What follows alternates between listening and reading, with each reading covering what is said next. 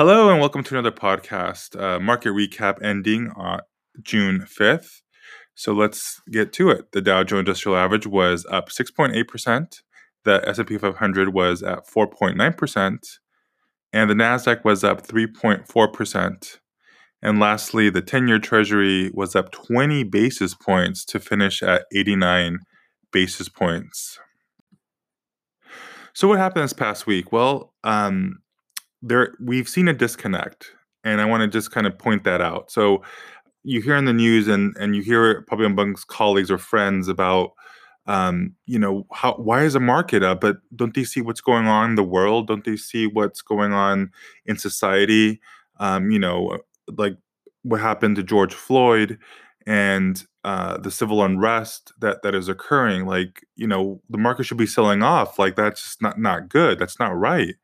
And unfortunately, the answer to that is that the market doesn't have an emotion, doesn't have a conscience to that, right? Like the market just focuses on future profits, and what we're looking at and what we have been seeing is that a lot of states are reopening, a lot of companies are reporting earnings and talking about optimism for the future, and they see a little pickup in demand, whether it's ride-sharing companies, whether it's Costco, et cetera.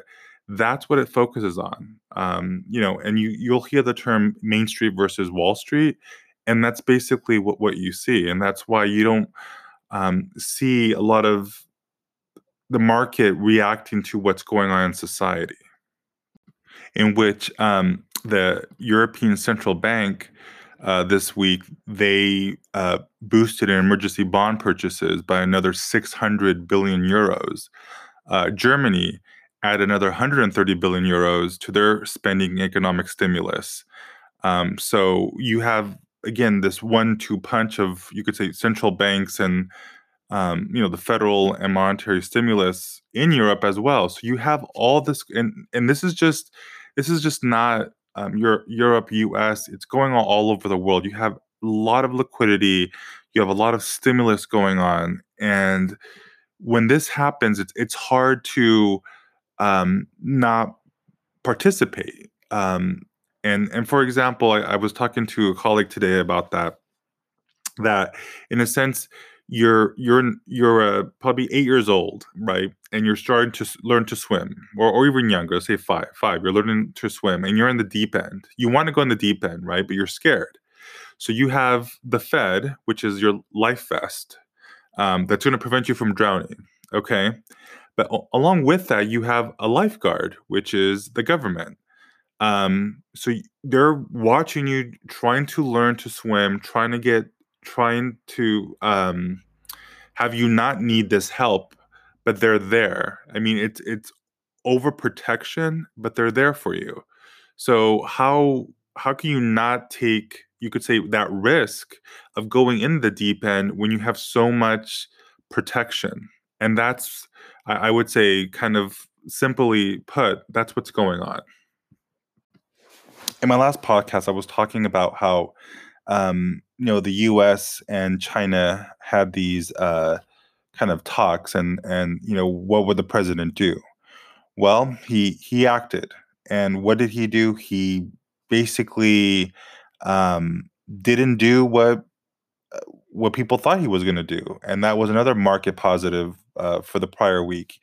They thought that he would have more of a hardline stance on China, that he would be, put some sort of sanctions, like very tough sanctions on Chinese officials, for what's going on in Hong Kong, or maybe even worse. And this was probably the fear of the market when he was going to have an announcement, was that he was going to maybe delay the phase one trade deal, or change it up or do something like that.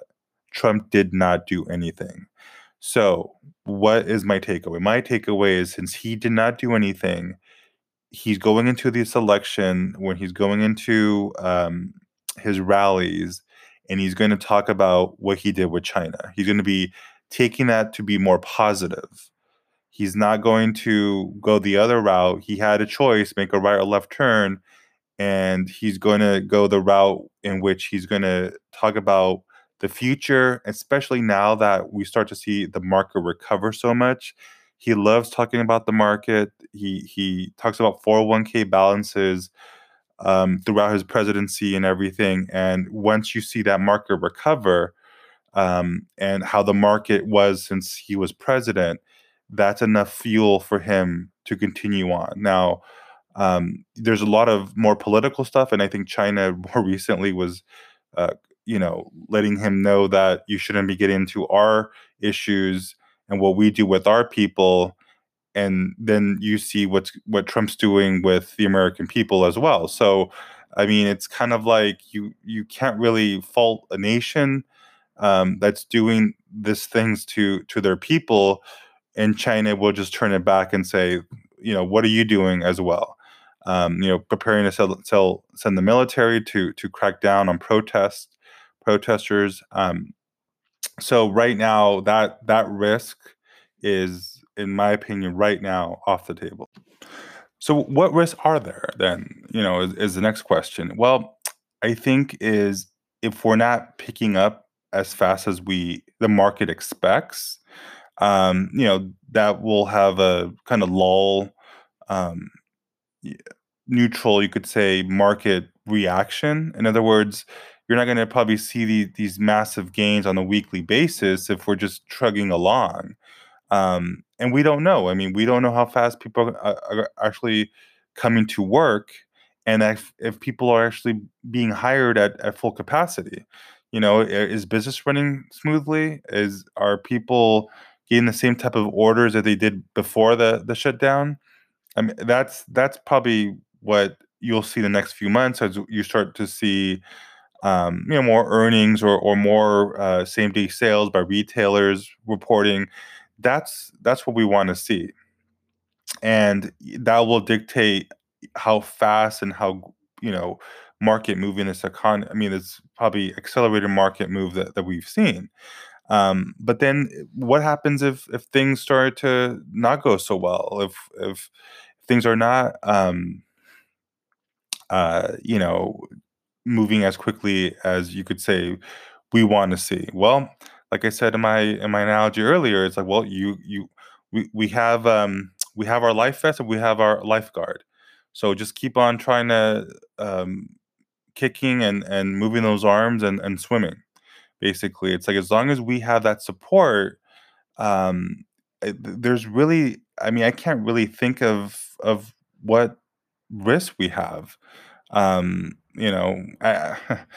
it any like major hyperinflation or a big second wave or an additional shutdown. But at this moment, that just seems very, I won't say very unlikely. It means I think I would say unlikely, because now as a society we're living with the pandemic. I mean, I'm sure everyone has gone to local stores and they've kind of seen how strange it is, whether you're going into like a doctor's office or a dentist or to pick something up. It's just a whole different vibe to it, and you are more aware of what you're touching, and everybody has masks on. So again, it's like, like that fear, um, of getting sick is probably not as bad as it was when this first started. I also want to end by just kind of talking about trends that I've seen. Well, I mean, Zoom Video just reported earnings this past week, and it was an amazing uh, print. I mean, I think it was probably twofold or something, that revenue that they've done the whole last year they did in one quarter. A lot more people are using this technology, and I think you look at trends like this, right? Like DocuSign, another company, people are signing electronically now. And what did that do? Well, that gave these companies free their acquired customers so quickly.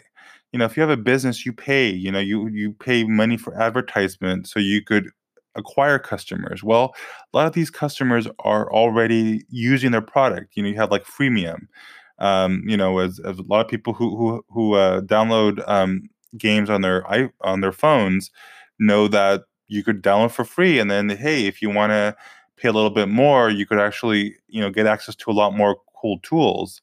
Same thing with these type of companies. So um, I see that as a trend, right? I'm now, does it justify every Zoom being worth 50 billion, $60 billion? I don't know. I mean, you have to see how fast they make those customers, those people that are using their technology, pay, right? And if I don't know if you remember, I probably recall a few years ago, Dropbox was a very highly touted stock before it went public, but they had the same very similar model, right? You could download Dropbox and get, I think, 1 gig of free space on the cloud for free. But as if you're an enterprise or a small business, or you could pay a monthly fee and get more storage on the cloud. So how many people are actually doing that? Same thing with Zoom. It's like, well, how many people are they going to convert that are using the servers for free, or probably not enterprise or business wise, and how many people are going to sign up to justify that valuation? So the other thing that I see trend is, and I was talking to a colleague about this too, is payments, contactless payments. I know Visa and MasterCard for years have been pushing on, like, kill cash. We don't need cash. Well, I mean, a lot of people are not. I mean, I know I personally, when I go out to a store, holding and handing out cash is just kind of odd, right? I would rather pay with a card, or my phone, or with a contactless system, than it is to be touching things, because you're just being overly cautious. So I see like companies like Square that probably had a record number of signups, and PayPal, where a lot of people are paying stuff just electronically. It's like this is a trend for the companies that have the tools to go contactless. I know, Apple Pay, obviously, that's another way to pay things, and Samsung Pay also is out there. But I mean, we're going into the context of society, which China has been doing for many years, with Alipay and Tencent Pay, where you scan QR codes. I think that's where we're going. I think cash is slowly going to be a rare thing. Like, if somebody wants to hold cash, because everything, I mean, pretty soon I could see you guys anybody go into a store, you see a QR code, you bring up your phone and your method of payment. If you have Square, if you have Venmo, which is owned by PayPal, and you just pay with your phone, and you move on, and you're done. Like, you don't have to touch anything. You get your item, and you go home. I want to thank everybody for tuning into this podcast. I appreciate your patronage. And if you feel this is something informative, feel free to share this with friends or colleagues. Thank you very much, everyone, and have a terrific and wonderful day.